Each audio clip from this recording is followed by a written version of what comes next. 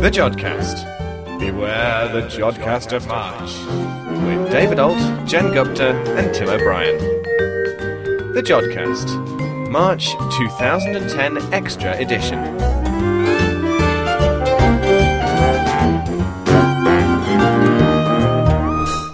Hello and welcome to the Jodcast. I'm David Alt. And I'm Jen Gupta. In the show this time, we put your questions to Tim O'Brien, and we round up the feedback we've had from you guys since the last show. But first, we have a very rare interview that Mr. David Alt himself has done. He talked to Dr. Robert Dunn about black hole X-ray binaries. With me on the line is Dr. Robert Dunn, who is the Alexander von Humboldt Fellow at the University of Munich. And, Robert, you have done quite a lot of work with X-ray astronomy and supermassive black holes. So do you want to just take us through some of your early research? In terms of my studies of supermassive black holes their effect on their surroundings, I've looked at clusters of galaxies. Now, clusters of galaxies are they are the most massive object in our universe at the moment. They're so massive, in fact, that they're still forming. They haven't had time to collapse to their final state since the Big Bang. Because they are so massive, rather than only seeing the galaxies, the stars, and what we usually associate with what you can see when you look up into the sky, there are all kinds of things present in a cluster which are not normally visible. And in this case, what I'm interested in, or what I use, is something called the intracluster medium. It is a very, very hot, but very, very tenuous gas, a plasma, and it's so hot, in fact, that it emits X-rays. And this gas bathes all the galaxies, so that when you look at a cluster of galaxies with an X-ray telescope rather than a normal optical telescope, what you see is an amorphous blob of stuff, rather than all the individual galaxies looking all pretty as spirals or ellipticals. This amorphous blob of gas is quite good because it exists throughout the cluster. It allows us to study the cluster as a single object rather than to study it as a collection of individuals. So we can look at the cluster as a whole, as a single object. Because this gas is sufficiently hot, it's around 10 million degrees or so, Celsius or Kelvin makes no difference, it emits X-rays. It's sufficiently thermally warm that instead of emitting red light or infrared light, it's emitting all the way up into the X-ray band. And this is why, when studying this gas, we use an X-ray telescope which has to be in space because the Earth's atmosphere does very well at blocking all the X-ray light. We've got this nice amorphous blob of gas, and we can see it in a cluster. And now I have to change tack and explain a bit about black holes, and then I'll see how the two interact. At the centre of a cluster of galaxies, you tend to have, or very often you have, a single overly massive galaxy. It's bigger than a standard normal elliptical galaxy, and they even have a special name for it, the brightest cluster galaxy, or even a central cluster galaxy. And at the centre of most galaxies, as we now know, including our own, there is a supermassive black hole sitting there. Yeah, millions of solar masses or billions of solar masses. Some of these black holes are they're swallowing material, they're eating, they're feeding, they are what we call accreting. Material from their surroundings is falling onto them and being swallowed from our universe forever. However, by some mechanism which, it's still being discussed exactly how it works, not all the material that ends up falling towards the black hole is actually swallowed by it. What happens is that somehow some of this material is ejected from the black hole, what we assume is along the axis of rotation of the black hole, and these jets of material travel extremely fast. They are relativistic, they are travelling at a very large fraction of the speed of light. And of course these things now zoom out from the centre of the galaxy and out into space. If they don't interact with anything, they head off for thousands or millions of light years out from the galaxy and out from the region of the black hole. What of course happens is that if you have one of these jet-emitting supermassive black holes, these are also called active galactic nuclei because the nucleus of the galaxy, the black hole, is active. It's emitting these jets of material. If you put one of these in the centre of a cluster of galaxies, these jets are going to interact with that hot X-ray gas I mentioned earlier. Now, this interaction is quite useful because we can see both the jet itself, which emits in radio waves, and we can see the stuff it's interacting with, the hot X-ray emitting gas. And what we find is that the interaction actually works in a very peculiar way. the jet basically inflates a bubble. Because I suppose there's not very much more heating you can do to a 10 million degree load of gas. Well, there is some heating you can do, and thank you for reminding me. That is something I want to come on to in a minute. But basically, the jets themselves consist of a mixture of electrons, either then positrons or protons. We're not sure actually what the positive part of the plasma is in that case, but also magnetic fields. And this makes this radio-emitting plasma quite connected. It doesn't like mixing very well. When you blow this jet into this hot thermal plasma, the radio plasma all stays nicely connected, and you end up forming what is basically a bubble. So it's a bit like injecting some engine oil into a glass of water? It's a similar sort of idea, yes. The two fluids don't mix very well anyway. So the jet pushes this hot X-ray gas aside and fills the replacing cavity with the radio gas, and therefore it's quite useful. You look at the radio image, you look at the X-ray image, and what you find is there's a dark patch in the X-ray image where you pushed all the gas out of the way, and you've got a bright patch in the radio image. And if you can make everyone then go cross-eyed at this point, you find that the radio bright patch lines up with the X-ray dark patch. But that's then quite useful in terms of studying how much energy is coming out of this black hole. We know these jets are travelling at around basically the speed of light. They can't go faster, but they're not much less. But we don't know how much energy this jet is carrying. Having created a bubble, a cavity, you can use actually very, very simple arguments from basic thermodynamics. So, things, if you do end up studying physics or engineering in university, things you'll study in sort of the first or second year. So fairly simple concepts to get an estimate on how much energy is being carried by this jet in order that it inflates this bubble. And this is quite useful. It's the first time we've actually been able to see, firstly, that black holes have a mechanical effect. They're not just bright in terms of the light they're emitting. They're also emitting a large amount of pushing power into this central regions of these clusters. And that is quite useful because, as you said, this gas, although it is at 10 million degrees, you can't do much at heating it. It's already fairly hot. The problem is that because we see it in the X-rays, we therefore know that this gas is cooling. It's emitting radiation. You tend to find if you put something hot somewhere, it'll emit infrared radiation until it cools. In this case, you've got a 10 million degree gas that's emitting X-ray radiation because it's hot, and therefore because it's losing energy via these X-rays, it is also going to be cooling. And if you have gas cooling, it'll cool all the way down until it will land on the central galaxy, where it can form stars. So this gas cools. Cooler gas can't exert as much pressure. I mean, think about it when you boil a kettle, the hot vapor, the steam, what we see as steam, escapes the kettle because it's not being confined by the atmosphere. So if you heat something up, the pressure goes up. But therefore, if you cool it down, its pressure goes down. And therefore, all this gas cools, the pressure goes down, it all flows towards this central galaxy, where you'd expect to see it form stars. The problem is that when astronomers have looked, they don't see any of the stars. They don't see sufficient stars being formed, and they don't see enough of this cool gas. They see it at 10 million degrees, but as it cools, you'd expect to see it at 5 million degrees and at 1 million degrees and all the temperatures as you go down. And we don't see it in this cool between 1 and 10 million degree portion. So therefore, this energy injected by this supermassive black hole could be a way of preventing this gas from cooling and therefore ending up with all these phenomena that you'd expect but don't see. So the black hole is still radiating enough that it keeps the plasma outside warmed still to the 10 million degrees? Or because you said we couldn't find it in the 1 to 10 million degree category. The problem is that, to be honest, we don't know quite. You've got this jet that's carrying large amounts of mechanical energy because it's moving fast. It's got kinetic energy, and we know that the gas isn't cooling because we don't see the cool gas. We see the hot gas, but we don't see the cool gas. And also, what we find is we tend to see these jets and these bubble structures in clusters where you would expect the gas to be cooling exceedingly rapidly.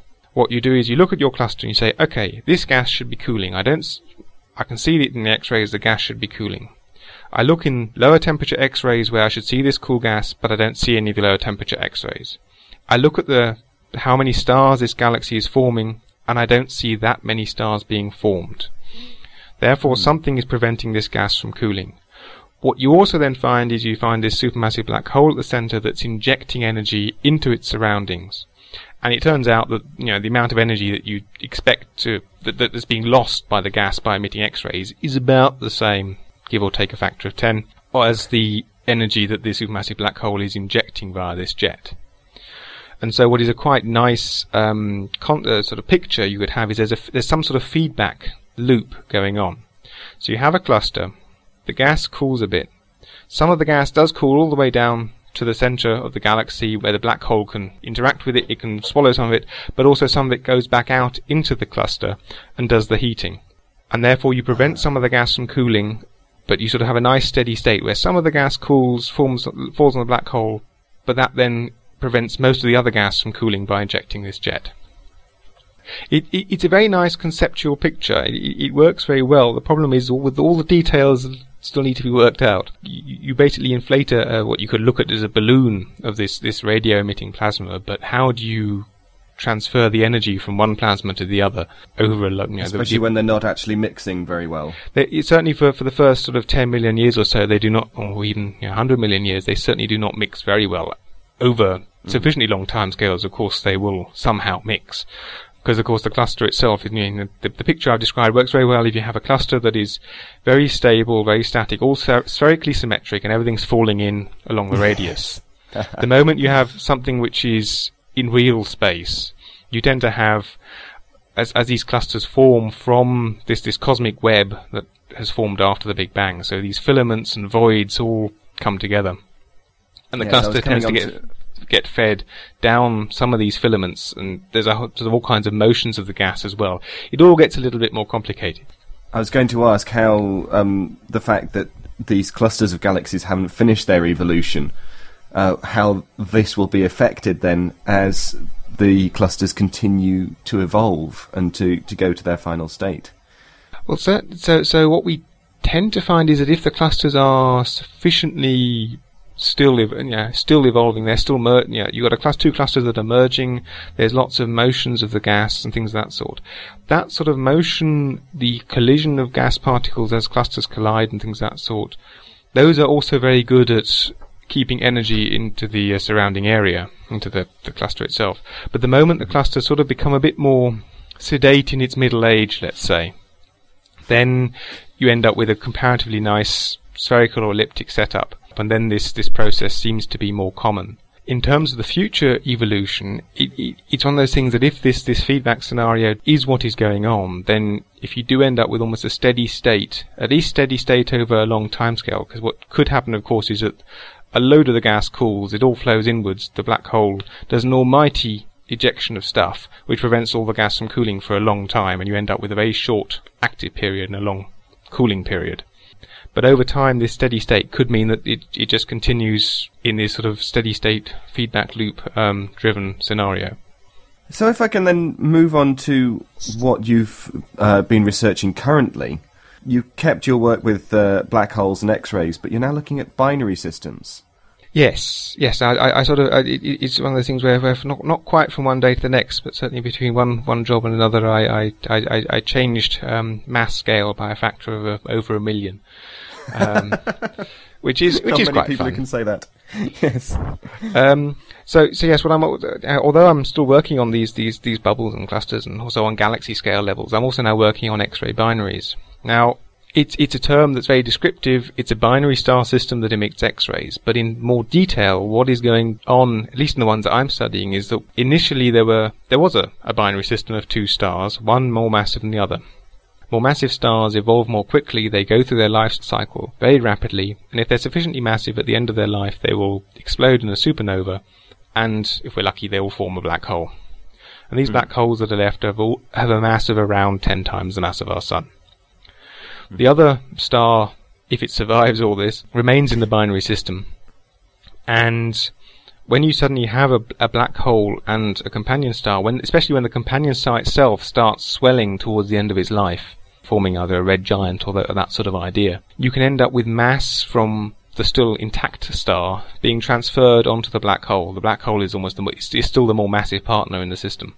So you end up with the material falling onto the black hole and forming an accretion disk. And It's a bit like water going round the plug hole in the bath, where the stuff closer towards the plug hole, closer towards the black hole, is orbiting, swirling faster than the stuff on the outside.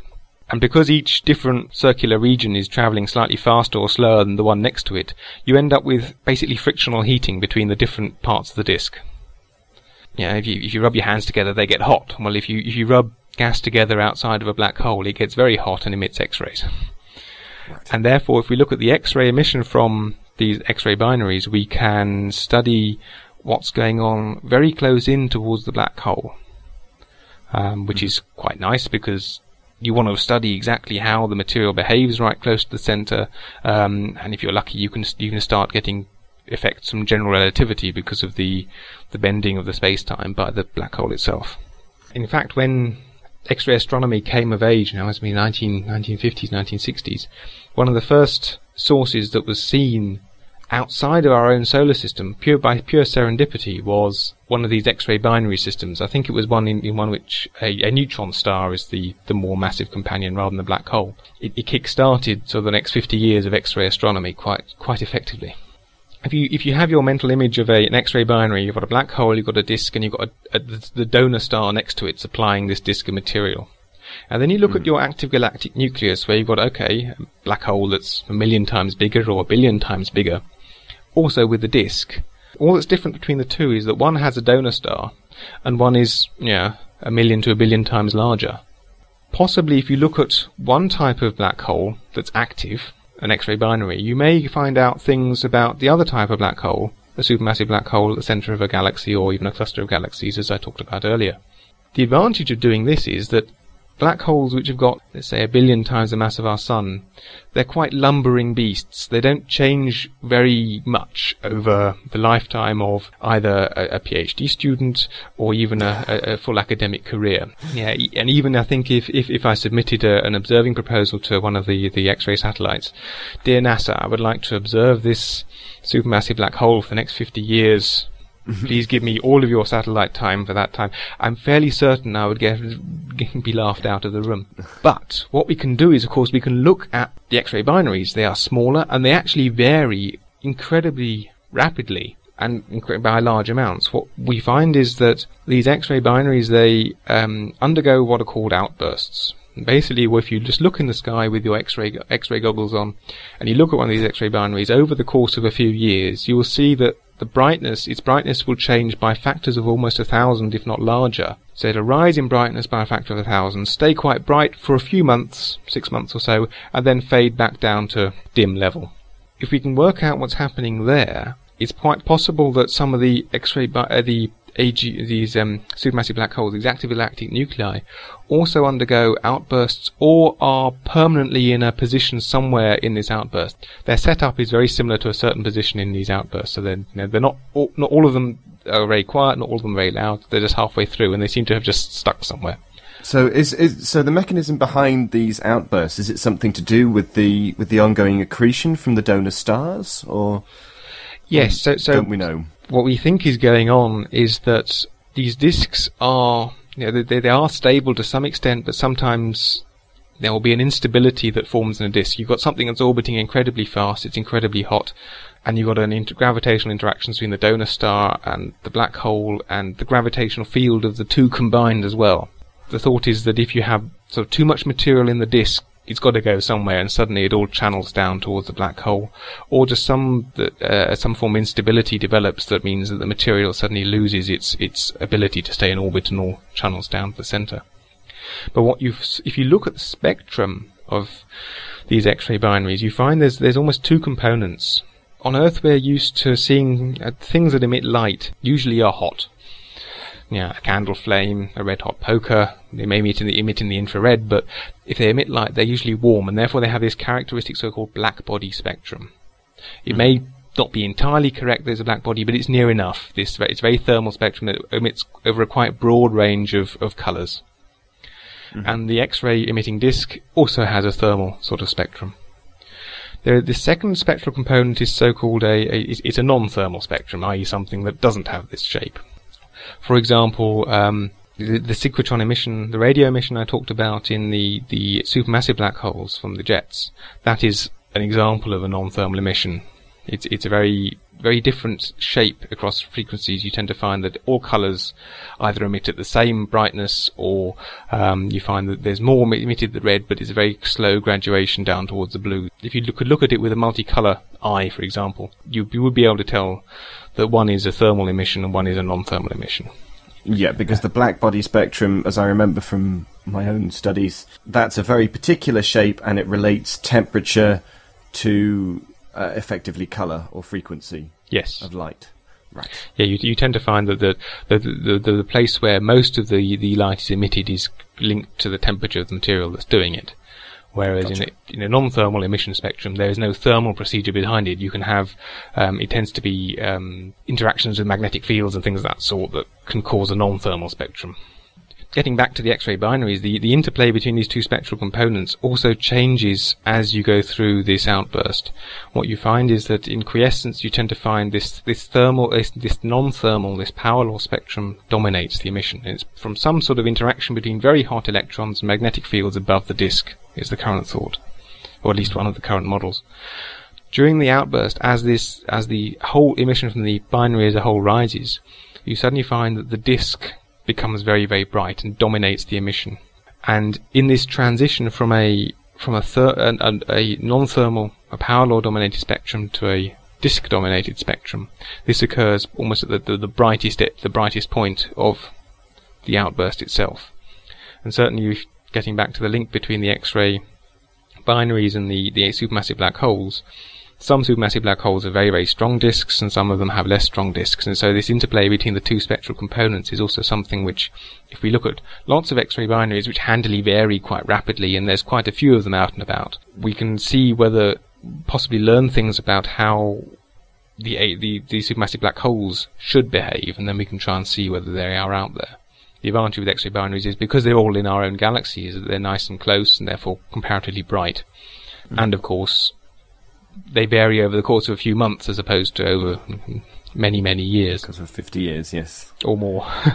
Yes. Well, thank you very much for your time, Robert, and we wish you all the very best for your ongoing research. Thank you very much. It's been a pleasure. Thanks for that, Dave. And now we get on to the part of the show where we round up all the little bits that can't go in the show anywhere else. Dave, what have you got for us? Well, we've been doing our Jodcast videos again. A couple of weeks ago, we went out to the Museum of Science and Industry, where there was an exhibition about the Chinese space program. And this should be done and uploaded to YouTube, hopefully fairly soon. Yeah, hopefully by the time this show goes out, it will be up online. We've realised how much effort it takes to edit video, how much more time it takes up than audio. So some lovely people at Salford University are hopefully going to be making some Jodcast videos for us so that we can pass on the labour to someone else. And other things in the video world, Wonders of the Solar System has started on BBC One. Yeah, this is something, a new programme with University of Manchester's Professor Brian Cox going. He seems to be going all over the world to explain the solar system to us. I've only caught the first half an hour of the first show, but it looks pretty good. I'm not quite sure why he needed to go to the South Pole, I think, and the rainforest. It's because India. of the various different places in the solar system can be mirrored here on I'm Earth. just jealous. I know you We are. don't get to go there with Jodcast video. I know, or even with Jodcast audio. No. We get to see the inside of my hard drive with all of the sound effects that I have. But we are going to the National Astronomy meeting up in Glasgow. Stuart and I will be there in April. Yeah. And someone else who has been all over the world and knows a lot, here to answer your questions, is Dr. Tim O'Brien. The first question this month is from Russ Jenkins, and he writes, I was wondering if you had any advice for potential blind amateur astronomers. How hard would it be to get into radio astronomy? Have you heard of a NASA-related radio telescope kit? I would love to listen to the stars and planets, and if I can do this with my wife, who is blind, it would be wonderful. Thanks for any help you can give. Well, Russ, it's a very interesting question, actually. You mentioned a NASA-related radio telescope kit, and there is indeed a project called Radio Jove. That's Jove for Jupiter, Radio Jove, and you can find it on the web. We'll put the link on our website. But it's basically a kit, and you can buy various versions of the kit online. Costs about roughly $200, depending on exactly what you get, whether you put together some of the elements of the receiver yourself or whether you buy one ready-made. It's quite an arrangement, to be honest. It's basically two antennas, dipole antennas, so they're sort of stretched wires, and you have to set it up on a frame. Now, the amount of space that you need to get this kit to work is a space of about 30 foot by 45 foot. So it's a space in a fairly large back garden that you'd need, and about 10 foot high. So you've got to have these reasonably extended aerials. Now, what the kit is set up to do is to pick up pretty low frequency, so around a few tens of megahertz, low frequency radio emissions from both the Sun and Jupiter. Now, the sorts of things you can hear, the website for Radio Jove gives a few examples of the sorts of things you can pick up with that. But basically you hear sort of storms, if you like, solar storms. So it's basically charged particles in the magnetic field of the Sun. And when there's an outburst, you hear the sort of noise level rise. But you're largely talking about the live sound you're hearing is a sort of hiss, a sort of sound, whose level is changing depending on what sort of solar activity there is. And then from Jupiter, it's a similar sort of thing. It's basically will sound like a hiss, sometimes with little pops and crackles in, which are again little sort of almost like little flashes of these radio waves coming from charged particles flying around the magnetic field of Jupiter. They're quite interesting, listen to at just in real time. You hear this sort of pop, pop, sort of crackling noises. When you slow them down, then you hear these sort of whistling sounds, much like you can hear in the Earth's ionosphere. So it's quite an interesting project, and there's lots of examples of things you can do with the signals that you're receiving and you record on the receiver. Lots of other people working with the same kit that you can sort of share results with. But it is quite, it's a quite technical project. Largely what you're listening to live is sort of crackles and hisses and static type noises. Now, you may have heard, you mentioned listening to the stars and planets. Well, you may have heard sort of recordings of star sounds before. In fact, you may have heard them on the Jodcast. We've actually talked ourselves about these things in the past. And the August 2008 Jodcast, we had a special on sounds from space. So I encourage you to go and listen to that in our archive. But those sounds that you're hearing there are actually not things that you would hear live with any sort of instrument like one of those radio telescopes. They come from, there's various ways of making those sounds, but they're basically derived from the vibrations of the star itself. So there's sort of different motions that would occur in a star's atmosphere. Convection, the energy source it comes from within the star, deep within the star.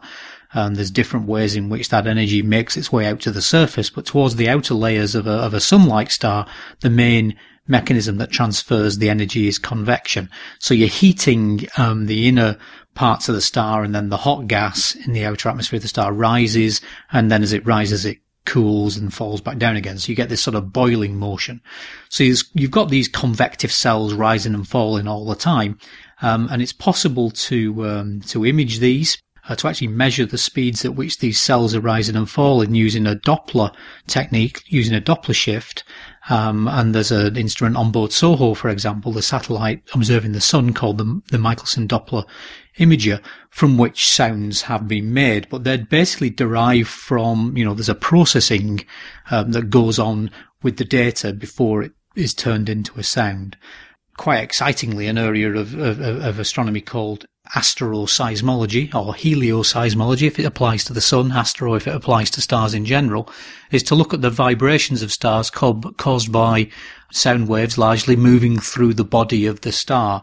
And actually, when you could take out the sort of Doppler motions due to the convection process, you find that the star's actually vibrating, and typically the periods of these vibrations are about 5 minutes. That's the sort of dominant mode there is in the vibration of the sun. And that sort of almost a little pulsation with a period of roughly 5 minutes causes a change in temperature of the sun, which results in a change in brightness. So in fact, what's done is to monitor the brightness of the star over a period of time. And what you're looking for are these regular changes in brightness, the dominant period of which is 5 minutes. And so you then just turn those changes in brightness into a sound. So you just scale that. So, so if it's brighter, it'd be a louder sound, or fainter, it'd be a quieter sound. And then the different frequencies of change, the different periods with which the brightness changes, lead to different frequencies in the audio spectrum that you hear. So of course, a period of 5 minutes would lead you to a very, very low frequency, which would be completely inaudible. So the sounds that you hear when they're turned into sounds have been speeded up by a huge factors of over 200,000 times faster than the actual changes that you in fact see from the brightness changes. So that's sort of 18 octaves, 2 to the power 18 increase in frequency in order to get it into the audible range. So in fact, that isn't really feasible to sort of point a telescope and listen to a sound from a star, because these things were never originally sounds anyway. They're just translated from brightness changes. Plus there's all this sort of speeding up that has to be done as well to get it into sound anything like the interesting sort of sounds we hear if you go listen to the podcast we did back in 2008. Now, just reading around the subject on this, I just came across, I don't know whether you've come across this or not, but there's a very interesting series of books by someone called Noreen Grice, who works in the States, and she's produced a series of Braille books on astronomy where she's basically taken astronomical images, produced a book with these sort of, for example, lovely Hubble Space Telescope images, and then each of the pictures has a plastic overlay, a transparent plastic overlay, which you can put over the picture, and that is on the transparent overlay, you can actually feel the picture effectively. So there's a representation of the picture underneath that you can feel, together with Braille text that describes the various features that you can feel in the image. So that looks very interesting. And again, we'll put a link to that on our webpage. And probably just on a local note, we're planning here at Jodrell Bank a new visitor facility. And one of the things we're hoping to do is, with the building itself, we're hoping to be able to build a building which has embossed into the structure of the building, into the walls of the building, patterns that relate to the science that we do here. So, for example, one of the things we're thinking about doing is to emboss into the building the radio sky. So the invisible radio sky, a map of the sky which was created with the Lovell telescope here, the Parkes radio telescope in Australia, and the Effelsberg telescope in Germany. And so taking a sort of contour map of that radio image and embossing it into the building means that you can actually sort of feel directly where the bright spots are. You feel Cassiopeia A, the star that exploded in 1670 that's very bright in the radio sky. Cygnus A, the distant radio galaxy with a supermassive black hole, you could feel as well. And also the center of the Milky Way, the black hole at the center of the Milky Way, as well as the overall ridge of emission that runs along the plane of the Milky Way. So we're keeping our fingers crossed that we'll be able to do that and that we obtain the funding for those buildings, but that will be an interesting thing as and when that comes. So thanks very much for that question, Russ, and I hope that's some help to you. The second question this month is from Anthony Bradbury, and he says, many years ago, one of your staff gave a talk at my then radio club, Telford and District Radio Society, and this member of the Jodrell Bank team was a radio ham, and he can't remember his name. I suspect it may well have been Ian Morrison, our night sky specialist. Anthony writes, I wish to recall the data he showed on the radar received at Jodrell Bank during the time of the landing phase of Apollo 11. Now, what I think we'll do is we'll actually get a scan made of the data that was picked up here at Jodrell Bank, and we'll put it on the gallery pages on our website so that everybody can have a look. It's actually visible. It's on display in our visitor centre. What we actually did was to pick up one of the carrier signals being produced by the Eagle lander, which was being sent out at a particular frequency. So we're picking up a radio signal. It wasn't radar specifically, so we weren't sending out a signal, but we were receiving a radio signal from the Eagle lander, and we were able to measure its frequency, and we were able to see the frequency change as a result of the changing motion between us and the Eagle lander. So basically a Doppler shift. So as the lander in effect moved faster away from us, or somewhat more slowly away from us, changes in velocity between the two, between ourselves and the Eagle lander, we're able to see that as changes in the frequency, and that's plotted. What we have as a recording of that is a plot of the frequency against time. And what you can actually see on that, you see the trace wiggle up and down quite a lot at the beginning, and that's actually just some very rapid changes in frequency, and they're being corrected for on the scale. So there's some sort of sharp changes that are just corrections to the calibration. But then the interesting thing is that you start the thing settles down, but then you see some little wiggles in the trace, and those wiggles are actually the point at which Neil Armstrong had to take manual control of the Eagle lander, because he'd realised that where it was, the computer had been programmed in to land at a certain point, that patch of the moon was actually very rough, with many boulders and little craters and things, and he was worried about landing on that point. So he took manual control and flew it over the rough ground, and you can actually see the sort of effectively the bumping up and down of the Eagle lander as he was flying it under manual control in this trace. And then what you see is that the trace goes very smooth, and that very smooth change that it changes to is the point where the Eagle lander has landed on the moon. There's no more sort of bumping up and down as he's flying it over the surface. It's sitting stationary on the moon's surface, and the only change in frequency that we then picked up was the change in frequency that's just due to the relative changes due to the rotation of the Earth relative to the position of the lander on the moon and the moon in its orbit. So it's really quite an exciting bit of data, but we'll put that on our web pages for you to have a look at. It's probably also worth looking back through some of our archive jodcasts for interviews that we've done with Sir Bernard Lovell here in the past, where we've talked about the various things that Jodrell was involved in, because we weren't actually officially involved in the lunar landing story in Apollo 11, but we were involved as a formal partner in various missions earlier on in the space race. So even prior to Apollo itself, in the early Project Able missions, where the Americans had decided to try and get a rocket to the moon, Jodrell was officially asked to be involved in that in terms of tracking those rockets. And of course we did some very interesting things relating to right from the very first artificial satellite, Sputnik 1, picking up the rocket that took Sputnik into space by sending out a radar signal and getting an echo back off that rocket, tracking the other ones, Sputnik 2, Laika, the dog, through to picking up the first pictures ever sent from the surface of the moon on Luna 9 in 1966 that soft landed on the moon, sent back pictures that were intercepted here at Jodrell Bank with an early type of fax machine, picking up signals from the first spacecraft ever to enter the atmosphere of another planet on the planet Venus. Loads of interesting things back from in the archive of Jodrell Bank's activities in space. But I guess, in terms of that story culminating in the landing on the moon, and we do have quite an interesting bit of data there that I'll make available on our website. And I think the final question this month is from Audra Copeland, and she says, she sends a message asking about a gold-coloured star. She says she lives in Nashua, New Hampshire, and she was out walking one night, late one evening, 10:30 p.m., March the 7th, and wondered about a particular star that she could see in the sky that was seemed a very gold colour, seemed a lot brighter than the stars around it. Seemed a lot brighter and a lot larger than the stars around it.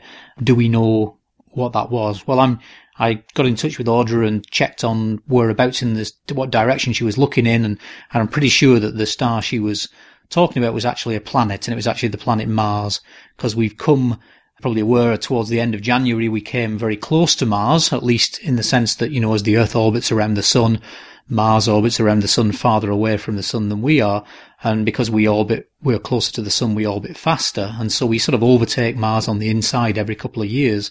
And as we pass by on the inside, we're as close as we get basically to Mars. So it looks very bright in the sky, towards midnight on the opposite side of the sky to the Sun. And so at the end of January, we were as close as we were going to get. We're sort of receding away from Mars again now. Mars will gradually fade, but it was very spectacular. It did look sort of goldy coloured, reddish gold coloured, and very bright over to the sort of left of Orion. So yeah, that seemed like certainly was Mars. Of course, the reddish colour comes from the colour of the rusty sort of sandy soil on Mars. There's a point there about saying it looked a lot brighter. It certainly was brighter than most of the stars. that these things are planets. Historically, people would have looked at these things and seen that they wandered around the sky differently than the other stars, not realizing what they were, gave them the name planetes, which comes from the Greek for wanderer, which is where we get planet from. And we know they wander across the sky now because actually they're going round and round the sun, and so they're moving against the distant background of the stars. Mentioning that it looks a lot larger than the rest around it, of course, if you look at Mars through a telescope, you would be able to see that it was a disk. It wasn't a sort of point source twinkling like the other stars tend to do, rather more steady in its brightness and actually looking like a disk, so resolved, because it's, much closer to us. You can actually see the shape of it. In fact, if you're lucky, even visually at the moment, if it's nice clear night, nice steady atmosphere, you can even see some features on the Martian surface, like, for example, the polar caps looking a bit whiter. So, of course, it doesn't look bigger to the naked eye, really. I think that's just an illusion, really, caused by it appearing brighter. So it appears to be appears larger. In fact, to the naked eye, you wouldn't really be able to see that. It would just be that it would be brighter. But through a telescope, you can indeed see that it's a disk rather than a point-like object. And one of the things that's often pointed out about planets is to look for the fact that they probably don't twinkle like the stars do. So the twinkling is caused by the light passing through the atmosphere and refracting through the atmosphere, and you sort of get little brightenings and fadings due to the sort of turbulence in the atmosphere. And because a planet is actually extended rather than a point, the light from the overall from the planet's disk is actually passing through sufficient different lines of sight through the atmosphere that those are all sort of averaged out, and so you don't get that same twinkling pattern. Okay, that's all the questions we have for this month. So please send in any future questions in the usual way, and we'll speak again next month. Thanks for that, Tim. And you can, of course, get in touch with Tim to ask him your questions via the website at jodcast.net. I should probably say that we've had quite a lot of spam recently from the feedback forum. So now if you want to send us mail to just send feedback, you have to enter any presenter's name. So Jen, Dave, Stuart, Neil, I think most of ours work. But to send Tim a question, you have to put Tim's name. You have to put Tim into the box. Right. We've also had emails from listeners complaining that the website is taking quite a while to load. If you have had this problem, do please let us know, and if you can, tell us your operating system, your browser, and your location so that we can try and replicate the results and see what's going on. Over on the forum, we've had a bit of feedback about the last show. Rapid Eye said it was a good show and interesting interview. Then there was a little bit of banter about the wonderful intro and outro that Dave put together. It brings a tear to his eye, I think. It does. I think, if I can speak personally, it's been my favourite intro-outro for a long, long time. What about Milan? Yes, that was good fun, but... I can't believe you'd say that, Dave. Oh, Jen. Anyway, don't lose your professional respect for me. So over on the forum, Earth Unit says, I want to be as clever as Stella. And to which Stella responded to, I want to be as young as Earth Unit. And Joe to the Oak says, great show, and I want to be the Doctor. Who, I hear you cry. And it's not happening because I'm the Doctor. As everybody knows. As has been plugged on the Jodcast for the last 2 issues, I was the Doctor in Megan's Silver Spiral story. I think we've told listeners about that enough. You have, yes. Yeah, so I just want to say it for myself. They might be sick of it. Oh, come on. It is a brilliant story. It is. It is. Megan is fantastic. And Megan has a fan group over on Facebook. Yes, she does. So do join up to Megan's fan club. We'll put the link in the show notes. We will, yes. And it's also on the Jodcast group. Yes. I don't know how many members there are. I think maybe just the creator. 2 or 3 or something like that. Yeah. I don't know. Certainly no more than a handful. And the last little bit of feedback that we've had is about the Jodcast theme. And someone's been trying to locate it. And I have to admit that I can't remember what the track was called. I know that it was from a royalty-free CD. I have tried to find said CD, but unfortunately I think it's with a former employer, and that basically means I have no hope of finding it ever again. So the hunt is on, but also if anyone wants to do a new Jodcast theme, if you want to re-engineer, remix, or in fact do anything, provide us with a new one, get in touch. We will more than happily listen to any submissions that we get. I'm sure Adam and I suggested doing a heavy metal version and that got shot down as soon as we mentioned it. I didn't say a thing. Probably Stuart. Also on Twitter, thank you to everyone who retweeted the Night Sky link from March. There were quite a few retweets about that, so thank you. Yes, thank you very much. And if you want to send us any feedback about any of our shows, you can get in touch with us via the website at www.jodcast.net. You can go onto the forum at forum.jodcast.net. YouTube at youtube.com/jodcast. We're on Facebook at jodcast.net/Facebook. And Twitter at twitter.com/jodcast. And unfortunately, this brings us to the end of this issue of the Jodcast. So that means our thanks must go to Robert Dunn for the interview that he gave us, and to Ian MacDonald for being our editor for this issue. So, until next time, Jod on. Bye, everyone.